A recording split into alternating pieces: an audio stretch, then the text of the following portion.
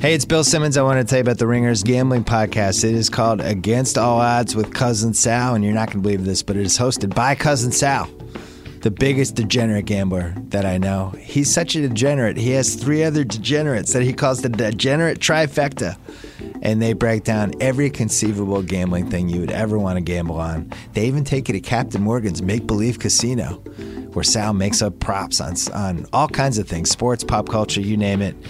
You are going to want to get your gambling advice from these guys. Cousin Sal, he's been a staple on the BS podcast for the last 10 years. So good that we gave him his own podcast. Check it out, Against All Odds with Cousin Sal. Subscribe wherever you get your podcasts.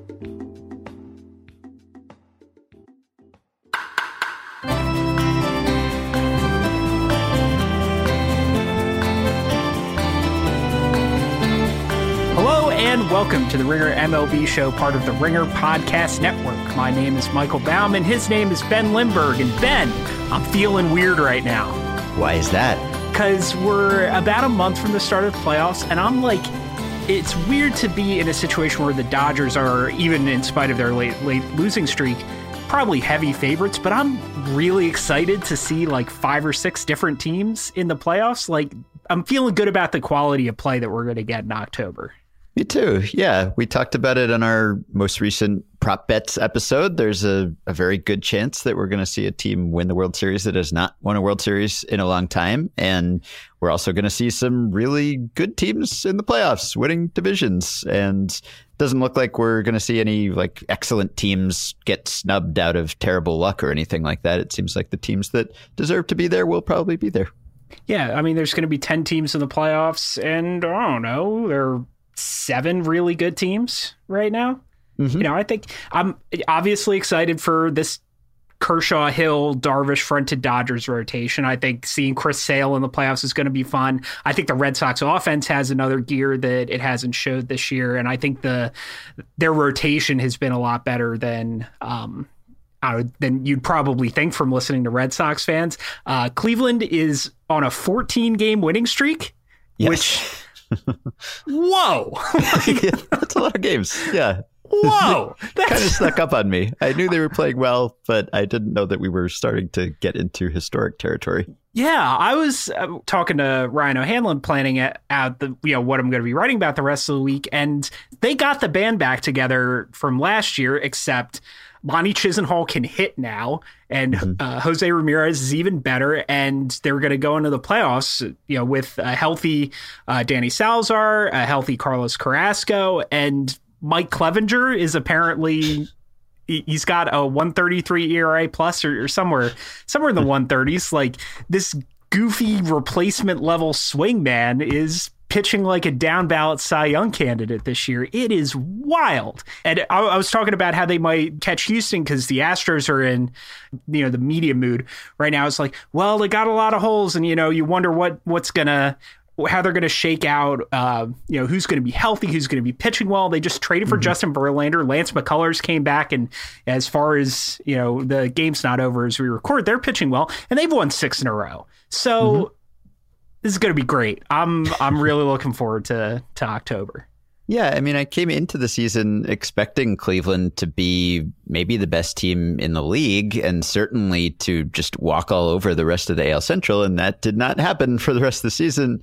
For most of the season, by the end here, I think it's probably going to look a lot more like we thought it would look a few months ago. They're up 11 games on Minnesota right now. Right. And that's the sort of lead I was expecting. And when someone looks at that 5 years from now and sees a double-digit lead at the end of the season, it won't maybe perfectly reflect what it was like to follow the AL Central in 2017 when it was really close for most of the year. But this is where I think people expected them to end up, given the quality of the competition in that division and the quality of that team.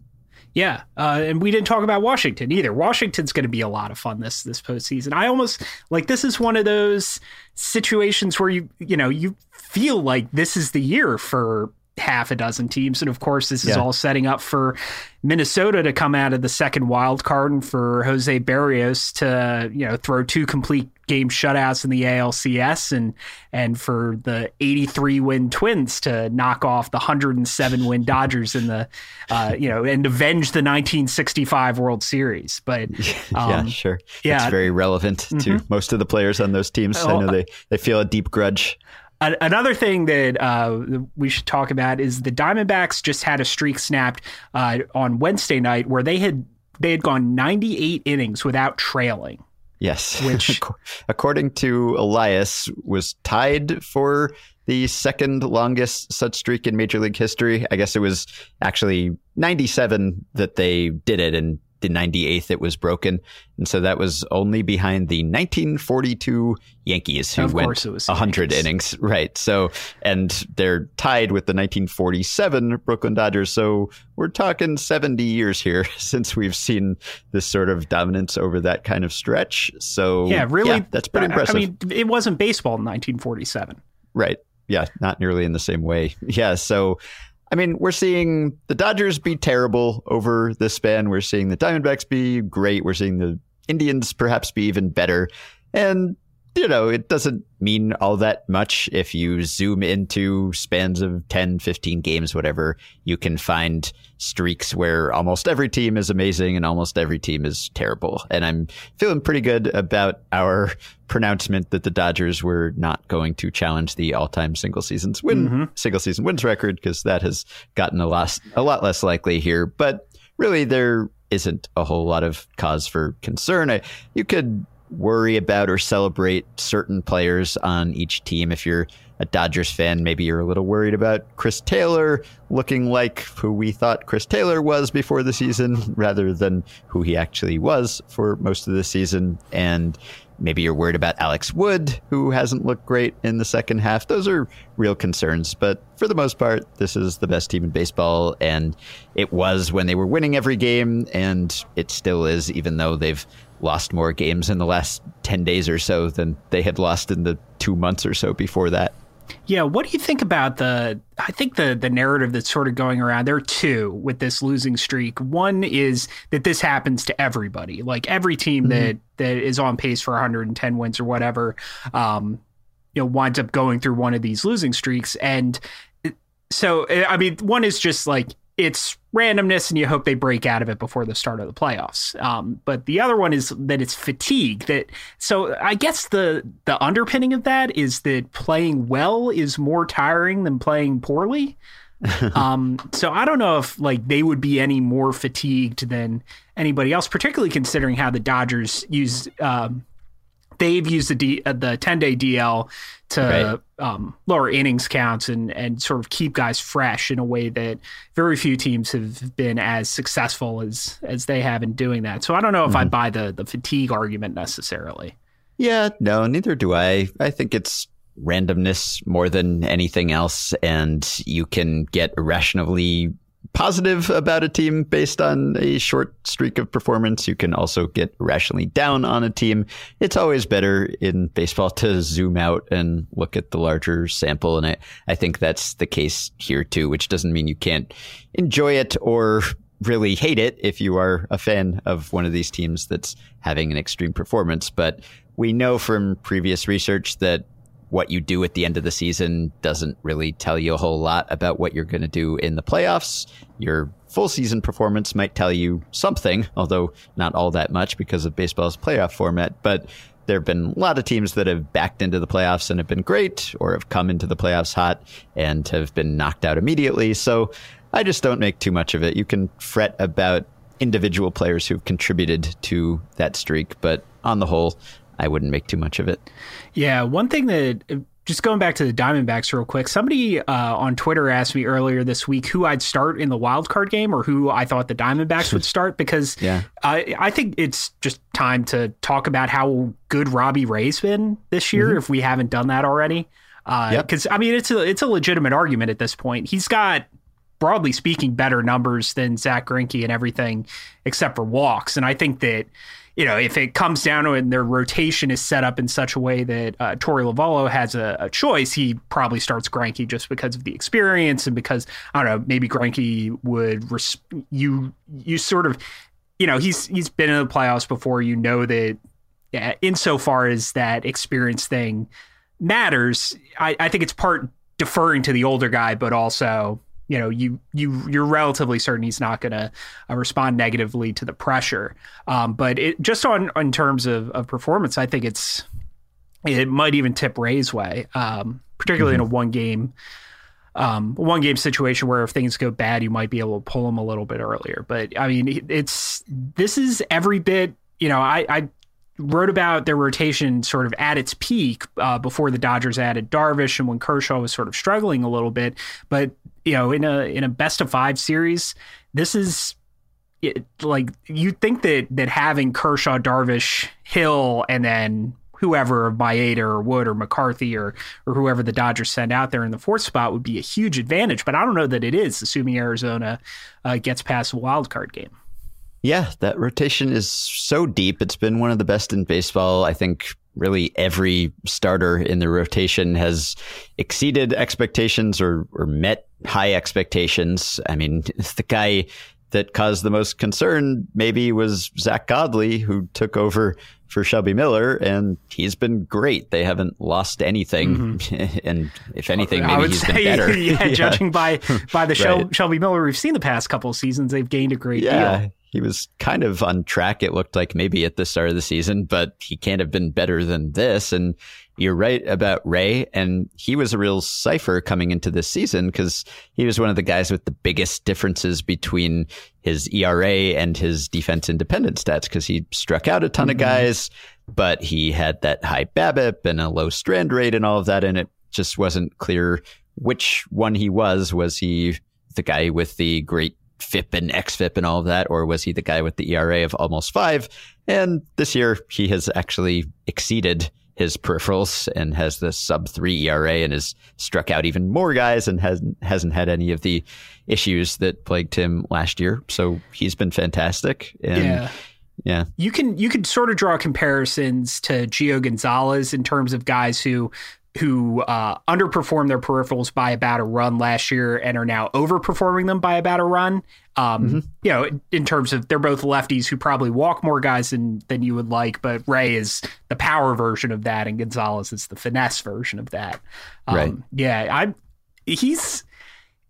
If I don't know, maybe we should do this later. At the end of the month, we should do like a playoff breakout draft or something like that. Because he might have a 14 strikeout game in the division series in him.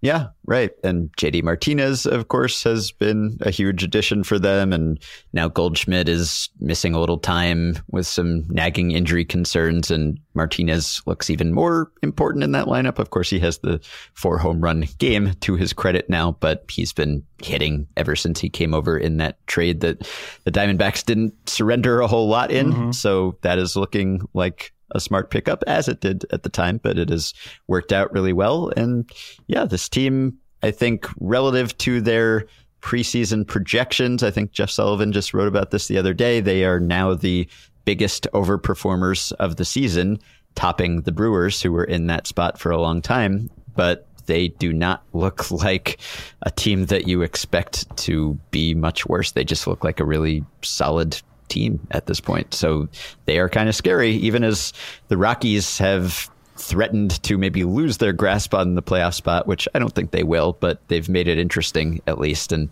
the Diamondbacks have made up a ton of ground on the Dodgers because their hot streak has coincided with the Dodgers slump. They've slashed like half of their lead apart, and it's still a double-digit lead. Yeah, they've made up 9 games in their past 10, and they're still 11 and a half back. Yeah, I think the Dodgers playoff odds were 100% and are still 100%. So ultimately, it's not going to matter at all, but it looks like less of a rout than it was looking before this. One last thing before we get to cheating. I want to talk to you briefly about the somebody, I think it was Robert Silverman, called it Fengazi, which I think is the front runner right now for my good scandal name. what the Astros are doing, picking up Justin Verlander, it is one of my favorite things in the stretch run. I know I've talked about this with a potential Darvish trade, but the team, like, it's Verlander is the first big name who's really come from outside the organization for a very, it's Correa, Altuve, McCullers, Keuchel, all the big names. Springer are very much homegrown players, and they've sort of added veterans around the periphery. Even, Carlos Beltran's a future Hall of Famer, but he's barely a complimentary piece at this point. And Verlander is like a big name who's going to pitch in big moments for them right now. And that is I love it when that happens, when the ideal version of this is Randy Johnson or David Price, where it's a rental and Verlander still got a few more years left on his contract. But that is just so cool. And I'm so high on baseball. I'm tripping balls off my ass on baseball right now. This is infectious. Yeah. Wow. Yeah. I mean, so much changed for both the Astros and Verlander in between the non-waiver deadline and the waiver deadline, because I know that a lot of people thought the Astros should have made a move for a starter earlier than they did, and including Dallas Keuchel. But Dallas Keuchel is one of the main reasons why they probably ended up making that move when they did, because he and McCullers looked a lot shakier than they did in July, and the Astros just had a rough month. They threatened to lose their lead on the AL's best record, and just things were looking a lot shakier than they were when they decided not to do something at the deadline, the first deadline.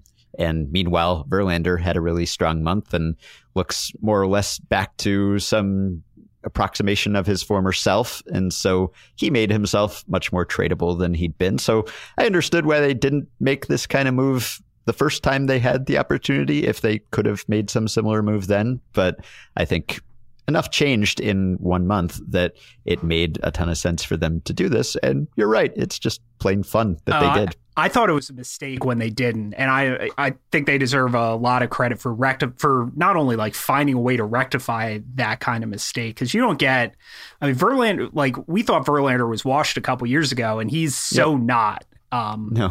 And just getting a pitcher of that caliber, getting a name like that with all that, postseason experiences on August 31st is just enormous. One last thing, and this is, I'm going to say up front, I'm aware of how weird this is going to sound, but part of like the ace pitcher moving at the deadline is like changing there are guys who feel like they make more sense in a certain place. And I feel like a lot of it has to do with uniform color.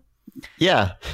Okay. So this isn't weird. Like David Price going from the Tigers to the Blue Jays sort of felt weird, or Randy Johnson going from the Mariners to the Astros in 98 felt weird. But like Cole Hamels going from the Phillies to the Rangers felt normal because they're both red, white, and blue. And, and Cliff Lee from the Indians to the Phillies in 2009. And Verlander, it's the Astros home uniforms look a lot like the Tigers away uniforms. So we've seen Verlander. I was thinking exactly the same thing. That dark blue and orange. Yeah. Right. I saw a ton of tweets and posts like with the first pictures of Verlander in an Astros uniform with people saying like, this looks so wrong. This looks so weird. And I was thinking, I was thinking this looks a lot like it always looked. Yeah. So I completely agree. Maybe, John Lester going from the Red Sox to the A's, that you can't get more different than that in baseball. So I'm glad you came with me on that. I was going out on a limb there. I am right there. So we're going to talk in just a few minutes to Tony Blengino, the longtime scout / executive / writer.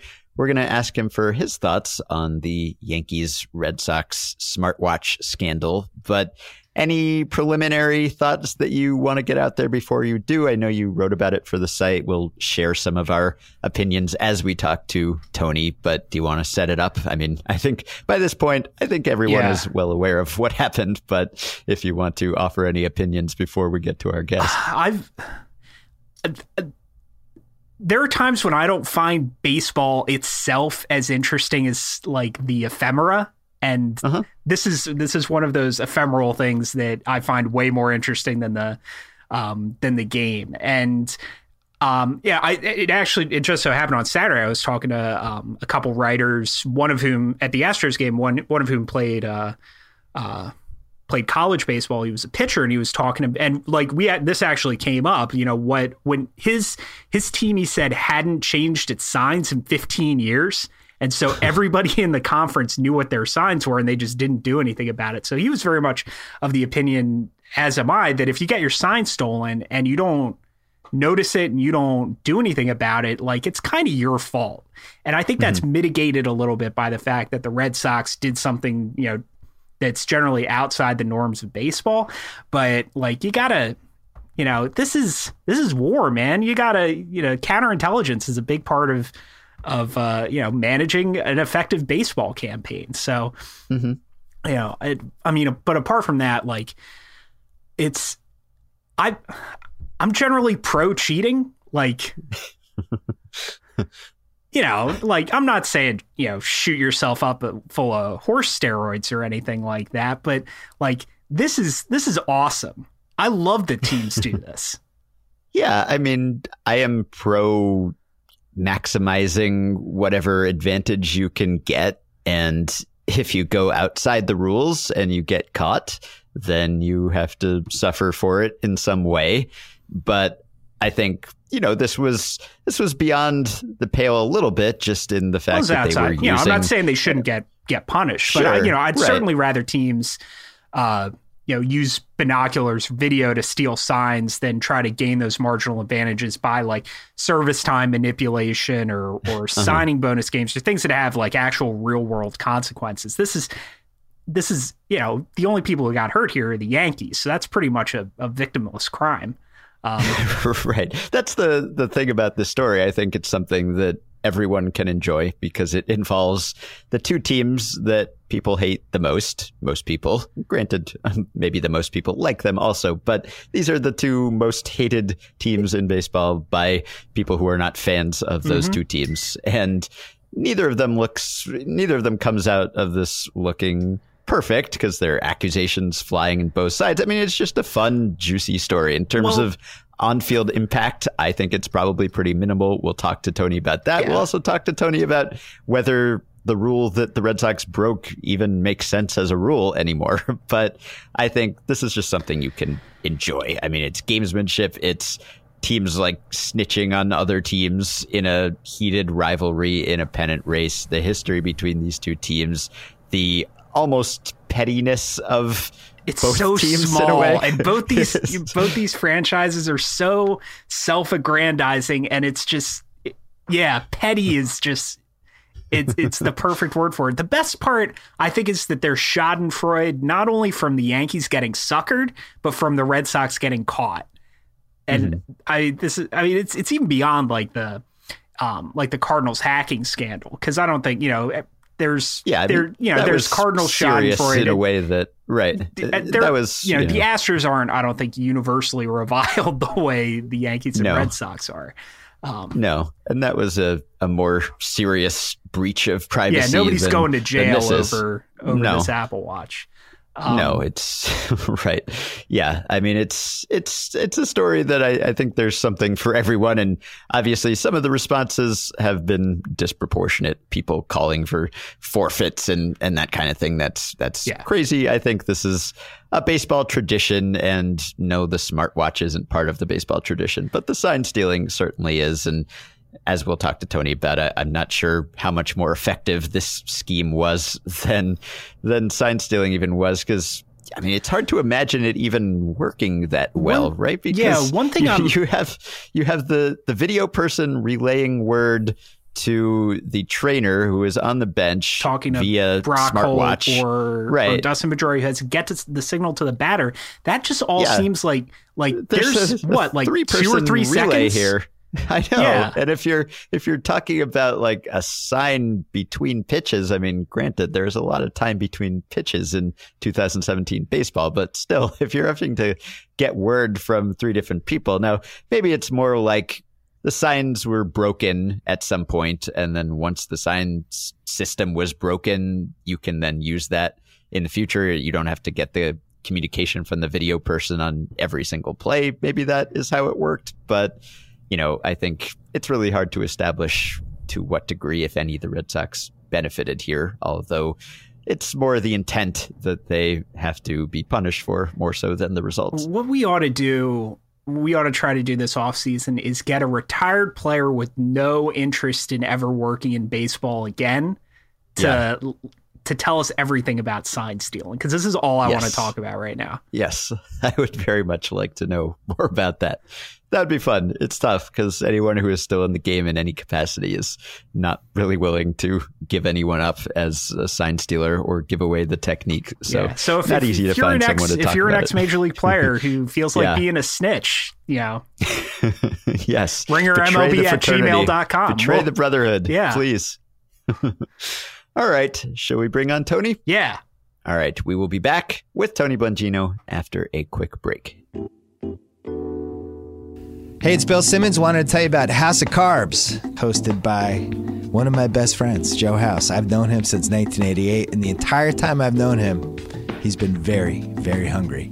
And now he has a chance to host a podcast about being hungry, all the things that make him hungry, the food that he loves. It is a podcast by the hungry, for the hungry. And it's not your typical foofy food podcast where they're talking about foie gras and all that stuff. No. We're talking about diners. We're talking about fried chicken sandwiches, pizza slices, best Chinese food. Everything you talk about with food is on this podcast, and with great guests like David Chang, Chris Bianco, Jimmy Kimmel, a bunch of people coming up.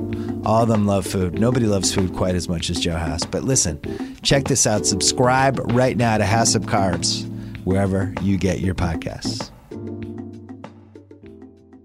All right. So we are joined now by Tony Blengino, who has worked at a lot of levels of baseball. He has been a scout for the Brewers. He has worked in the front office for the Seattle Mariners as a special assistant to the GM. For the past few years, he's been a writer for Fangraphs, and he joins us now. Hello, Tony. Hey, Ben. Hello. Hello, Michael. How's it going? It's going well. So I am curious about your initial reaction to this Yankees Red Sox smartwatch story, because as we've mentioned, you've been in the game in some capacity for quite a while. You, I'm sure, are talking regularly to people who are in the game. Did any aspect of this story surprise you? Was there anything that made you sit up and say, wow, I can't believe a team was doing that? Or was all of this very much, I sort of would have expected this? Well, I guess the exact format in which it was happening maybe surprised me a little bit, but the concept of trying to get an edge, there's a line, and this probably crosses it. But there is a line, and people are always treading up to it all the time. Everybody's looking for an edge any way you can. Sometimes they're obviously legal and ethical, and sometimes they're obviously not. Case in point, the Cardinal Astro tampering situation. But there's a whole lot of gray area. And this fits into it somewhere, though I do have to admit, I do believe that the specific actions are wrong, and there needs to be some following up on it by MLB. So where is that line for you? Is it where MLB sort of sets that line where if you're using anything other than your eyes, then that's bad? Or do you have another take on it? Yeah, I mean, I think you have to take a step back and look at a broad panorama of things, going down to the electronic strike zone, et cetera, as well as other issues involving technology. MLB, I think, is always due to the people running the sport, as well as the nature of baseball itself as a very old game with a long tradition. It's always going to be a little bit slower to change than some other sports. But I do believe there has been a good, fresh look at incorporating technology into the game. Obviously, the use of replay was a big step for baseball and a huge positive. I mean, you look at all the plays in history that were clear miscarriages of justice due to the so-called human element, that it would have been nice if they would have gotten them right. Mm-hmm. I mean, you look at the Royals-Cardinals World Series in '85. You look at Armando Galarraga's perfect game, just to use a couple of examples. Those things don't happen anymore. That's a great step. Where do we go from here? Do we go to an electronic strike zone? I kind of think it's easier said than done. And not just because of the human element. This isn't like tennis where you've just got a ball landing in or out. It's a three-dimensional strike zone. I do think eventually it will happen, but you have to get to a point where it's almost flawless and almost foolproof, and the players aren't going to rebel against it to a significant extent. I think we'll get there, but baseball is going to take a little while longer to get there. As far as this specific instance here, sign stealing's been going on forever. Mm-hmm. It's just being different modus operandi are being used now. And I do think, at least what I know about with the whole Red Sox situation, that's probably not the way to go about it. Mm-hmm. If you don't want to get punished. But there are other ways, probably just short of that probably would fall on the other side of the gray area.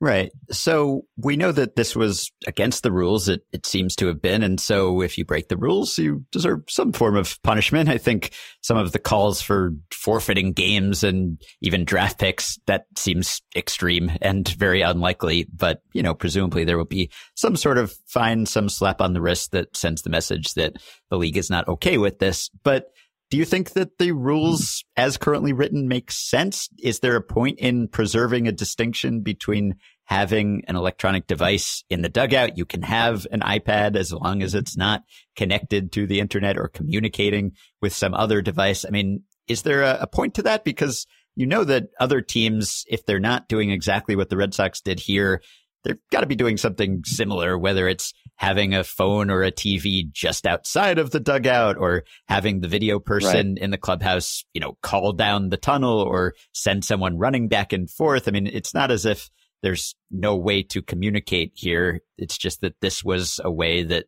seemed to be prohibited by the rules. But do we need those rules?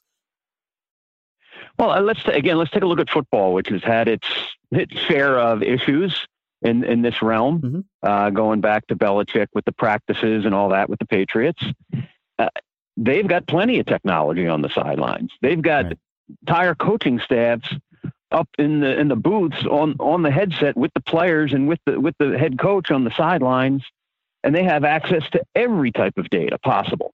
Why can't baseball have an arrangement more like that, where you've got, who knows, a connection to some, trove of information and on the, each club's, computer system, one club's at home, so they've got a little better access, but you regulate it in some way. So you equalize the access to information among the two clubs, but why shouldn't those detailed scouting reports and histories on players be available in real-time game situations?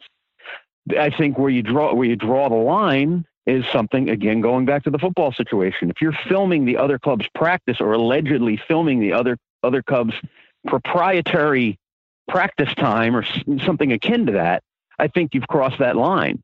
But each club has developed in this day and age a treasure trove of information. Why shouldn't they have access to it in a real-time situation? The key is it's a split-second game. I mean, you're standing there in the batter's box and you got a guy throwing 98 with a power slider, but maybe the last thing you need is additional information. The key is being able to take what you've got and make it usable in a game situation. And I wonder about, players want just massively varying amounts of information in terms of advanced scouting reports even. Is there a difference between, maybe not with the role of technology in general in the dugout, but in sign stealing? Is there a split between what front office people in general think versus coaches versus players? Or do all three groups of people, have individuals who sort of run the gamut from don't even try to, we should have the NSA set up something, but, behind the center field wall to, put the signs in the batter's ear or something like that? Well, I think there's been a very significant evolution in the way organizations operate in the last generation in baseball, obviously, with the analytical revolution. And you now have the front office dictating a lot more than they used to. And dictating may be too strong a word, but setting a tone or, setting an organizational philosophy. However, there are certain areas of expertise where you have to defer to the field personnel. And, there still are some organizations who have a very powerful field manager who kind of, is on equal footing or perhaps even higher footing than the general manager. I think about the Orioles. I think about, how the Angels seem to operate at times.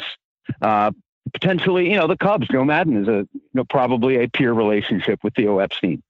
But on these field first situations, I think you have to listen to what your manager and your coaching staff have to say, and they have to listen to what the players have to say. The last person who's going to be able to initiate a sign stealing endeavor is somebody who's not on the field 24/7, 162 games. That's got to come from the field. And if they think, obviously you're looking for a tell from a pitcher, you're looking for a tell giving signs from a catcher.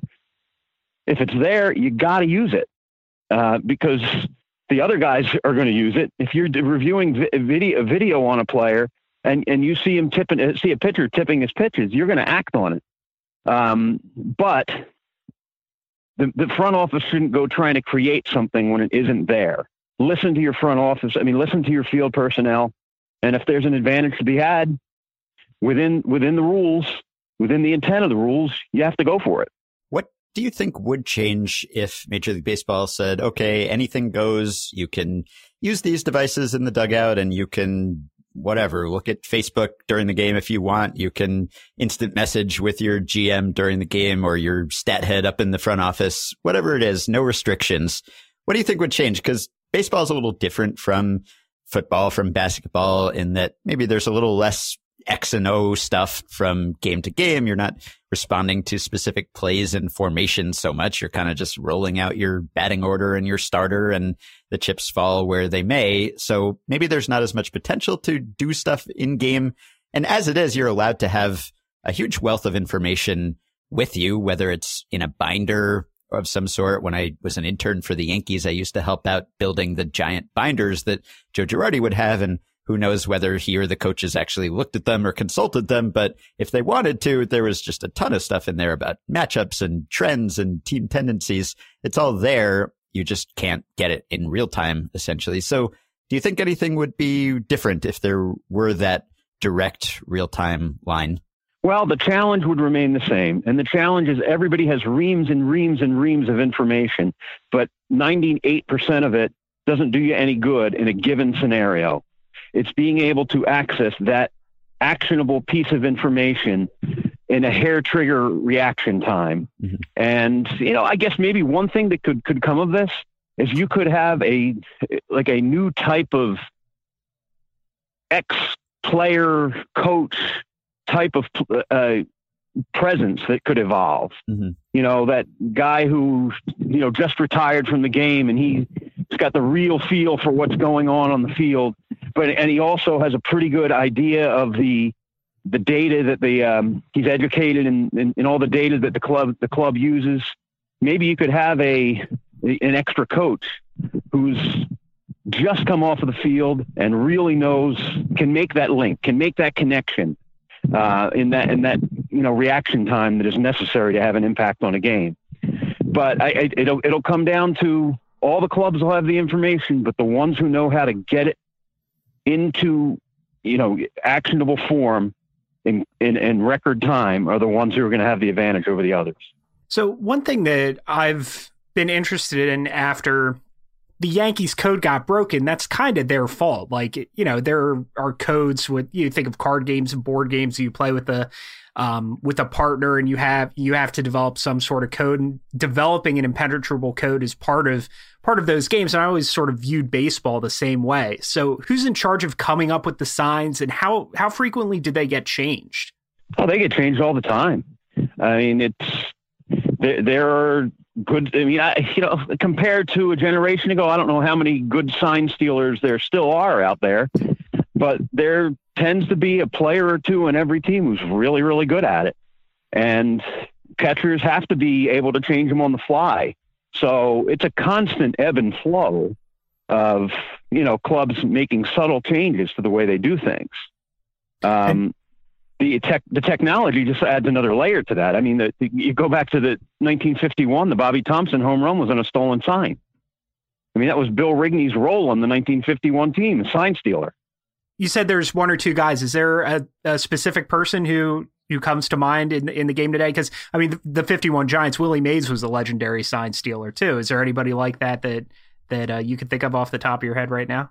I probably wouldn't want to drop any names at. That's probably kind of something people wouldn't be too happy with me sharing that information. They revel in their inside game. Yeah, and I would figure that if anything, teams are being even more vigilant about changing those things up, just because we do have HD cameras on everything. And even if you're not breaking the rules, there are ways to stay within the rules and still see more of this stuff and perhaps crack the code more quickly than you might have been able to in the past when you were solely relying on what players could see during the game. Back in, again, go back to 1951, I doubt 18-year-old Willie Mays was doing too much sign stealing back then. He's probably learning from the masters. But back then, you saw 7 teams in the course of a regular season. You played 22 games against 7 other clubs. And nowadays, you're seeing everybody a lot less often. You have a lot more player churn in terms of injuries and ups and downs from the minor leagues, disabled list, manipulation, et cetera. So you've got a whole new cast of characters that you have to get the book on that much more quickly. Now, that said, a lot of these guys are fringe major leaguers, and, you just sit there and wait for them to make a mistake, which happens a lot less often than it does with the grizzled veterans who've been out there. But you've got a lot more players to get to learn all the time. Just the volume of information is daunting. Mm-hmm. Complete speculation, but would you guess that there is an actual edge to be gained here? I mean, it's hard to detect any edge or prove any edge, of course, and maybe if every team is doing some form of this, it's less about gaining an edge than keeping up with everyone else. But if you could run some kind of controlled experiment where every team stole signs except one team that just, didn't do it for a whole season, do you think that there would actually be any perceptible difference there? Or do you think that because it's baseball and just the nature of the sport and just the quick twitch reactions and everything, that maybe it doesn't amount to that big a difference anyway? Well, I think it would be a small difference, but in a game where inches and tenths of a second make a difference, mm-hmm. if you get one call and it's in the right spot, it's a game changer and it's a season changer. Mm-hmm. So you're looking in every aspect on the field and off, you're looking to get an edge within the rules. And if you can get it, you don't know which edge you're going to get. Is it a Rule 5 pick? Is it a waiver claim? Or is it, catching somebody in a weak moment on the field where they tip a pitch or tip what the club's going to do next? I mean, there's a fine line between stealing a sign and somebody showing a squeeze bunt 1/100th of a second too early. Mm-hmm. They're all the same. They're all getting an edge. They're all, finding that. Yeah, I remember extra 2%. Wasn't that Jonah Carey's book title back in the day? Yep. You're looking for that edge, and this is just another aspect of it. And one thing that strikes me as interesting when you're maybe not with sign stealing because the signs change so much, but it maybe more with advanced scouting is the decision of when to try to press that advantage. Because if you start acting on something like, I think about we had Alex Zumwalt, who's a Royals advanced scout on the pod last year, and he talked about that wild card game where they realized that John Lester never threw over to first. And that seems like an obvious place to capitalize on one of those informational advantages. But if you start running on John Lester in a game in August, then you give away that advantage. You let them know that something's up and maybe you can't use it later. So what is that decision-making process like when you get a really good piece of maybe not sign stealing, but maybe a really good bit from your advanced scouts, and you're trying to figure out when is the best time to use it? Well, I mean, there's a couple different, advanced scouting probably has a couple different forms. In the regular season, it's so much more video based now, and so much more electronic based, and some clubs don't even employ quote unquote advanced scouts anymore, human beings who do that during the regular season.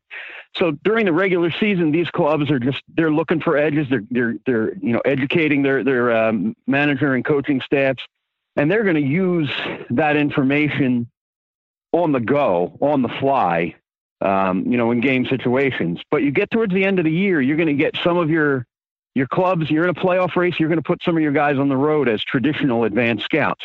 And that's when they're looking for those little tells. They're looking for those little, overshift decisions. Whereas in this situation, where are they going to deploy their infielders? Do they do anything funky in the outfield with shifts out there?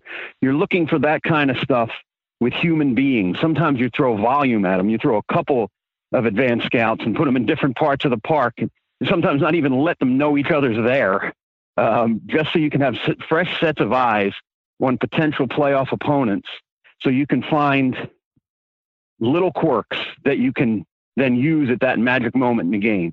And that's more like, the example you were using, where you save that nugget for a key moment. But that's the kind of stuff you're going to get from a human being out in the field doing advanced scouting work rather than video, where you're going to get the mechanical flaws. Aaron Judge is flying his front side open. He back early in the season, he was keeping back, and now you can exploit him in certain different parts of the plate. That's the kind of stuff you use constantly until he makes an adjustment and you have to adjust back. But those little nuggets, you're going to get them from your human beings with the wealth of experience out on the field late in the season. And all of a sudden you hear those stories popping out after a team wins about something the advanced scout found in a meaningless game in September 20th. And there was a report by Evan Drellick that the Red Sox think that the Yankees are going out of their way to harass them. There's some kind of, pattern of gamesmanship going on here. And I'm kind of with Michael. If they can do that, and if they can actually get in the Red Sox heads in some way, well, more power to them. They're only separated by a few games in this important division race. So any edge you can get, good for you.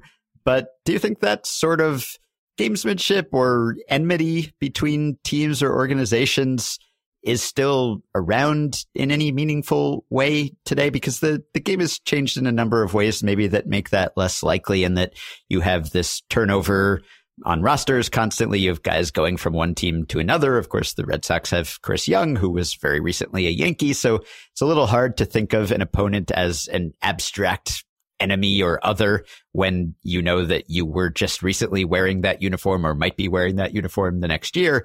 And, you don't see the same teams as many times in a season as you just mentioned. And all these guys, there's kind of a fraternity of ball players in a way that maybe there wasn't always in the past. So do you think that kind of thing is still around? I mean, when you were working for teams, were there grudges that you would hold against other teams? And does that extend from the front office to the field level? Well, I mean, all those things that you say about the modern game, all these trends are true. But when you go into Fenway Park or Yankee Stadium, when the Red Sox or Yankees are playing, it's different. And you can say that about a few other matchups in the game. And that doesn't mean there's not friendships and there's not camaraderie between members of the organizations on the field and off. But there's a level of competition that is palpable when you get into those situations. And, I can think back, not to the same extent, but sure, there are organizations both in Seattle and in Milwaukee where, maybe there's an ex-employee of one organization in another organization who's taken some employees over to the other organization with them. And there's a little healthy rivalry that takes place. And sometimes in the heat of battle, it boils over a little bit. And I think that happens in any sport. But if you were going to, talk about, the best rivalries in the history of American team sports, Yankees Red Sox is in the discussion for number one. Mm-hmm. And it's been quiet for a few years now. So it's, in a sense, it's healthy. Mm-hmm. Well, somewhat unrelated question to wrap up, but you were just alluding to it in one of your responses. A couple of weeks ago, it became a story when the Astros dismissed 8 scouts, and there was a lot of fretting about the future of scouting. And I don't know whether that particular personnel decision on the Astros part is emblematic of any larger trend. I don't know the specifics, why exactly those scouts were dismissed or how those resources will be reallocated. But do you think that there is any danger? Should scouts be worried about the future of that tradition? Just because, you're a good person to ask. You have been a scout. You have also worked with the technology that has essentially replaced some of the maybe more rote aspects of scouting, just the pure data collection. How hard is this guy throwing? That sort of thing. We now have StatCast and other technologies that are recording that for us. So does that mean that scouts are endangered? Because, of course, that is something that people were worried about when the sabermetric movement really took off 15 years or so ago. And we know that teams employ more scouts today than they did at that time. Well, the evaluation methods of player evaluation are changing, as they always have been. Mm-hmm. There is still plenty of room for a good scout. The amateur draft, you need good scouts. They make a difference. It's not just going out and getting the numbers on the players and the raw measurables. You got to know the player, everything about them, especially with high school players. And if you abandon high school players at the high schools as a source of talent, you do so at your own peril. To me, that was the funniest, unintentionally funny part of Moneyball, was the chapter they wrote pretty much trashing our draft pick of Prince Fielder. Uh-huh. And he's a pretty good draft pick. Yeah. So scouting is very, very important. Now, for an individual scout, yeah, it's a time of change. You're going to have to become analytically, not necessarily savvy, but you have to be able to speak the language of analytics to remain in good stead in a scouting position, because clubs are looking for multitaskers. They're looking for people who can tell their eyes tell them something and they can translate it into numbers, or the numbers are telling something and they can translate it into something you can see with your eyes. They don't want two people to do that. They want one person to be able to do both of those things. So again, the advanced scouting, like I said, there's always a place for that set of eyes that can pick up something that the data sheet can't tell you, or that the StatCast template can't tell you. So there's a place, but it's changing. And just like in any other industry where there's change, there are some people who aren't going to adjust and they're going to perish. And there are people who are going to adjust and they're going to thrive. Mm-hmm. All right. Well, Tony, I know that you may soon be covering yourself with the veil of secrecy that is laid over every major league team as you try to return back to baseball. But we're glad that we could have you on to talk before then. It's been a pleasure. Thanks for coming on. Enjoyed it very much. I'll talk to you guys down the road. All right. That will do it for this episode. You have been listening to the Ringer MLB Show, part of the Ringer Podcast Network. As always, we will return with another episode on Monday. Until then, disguise your signs and beware of watches.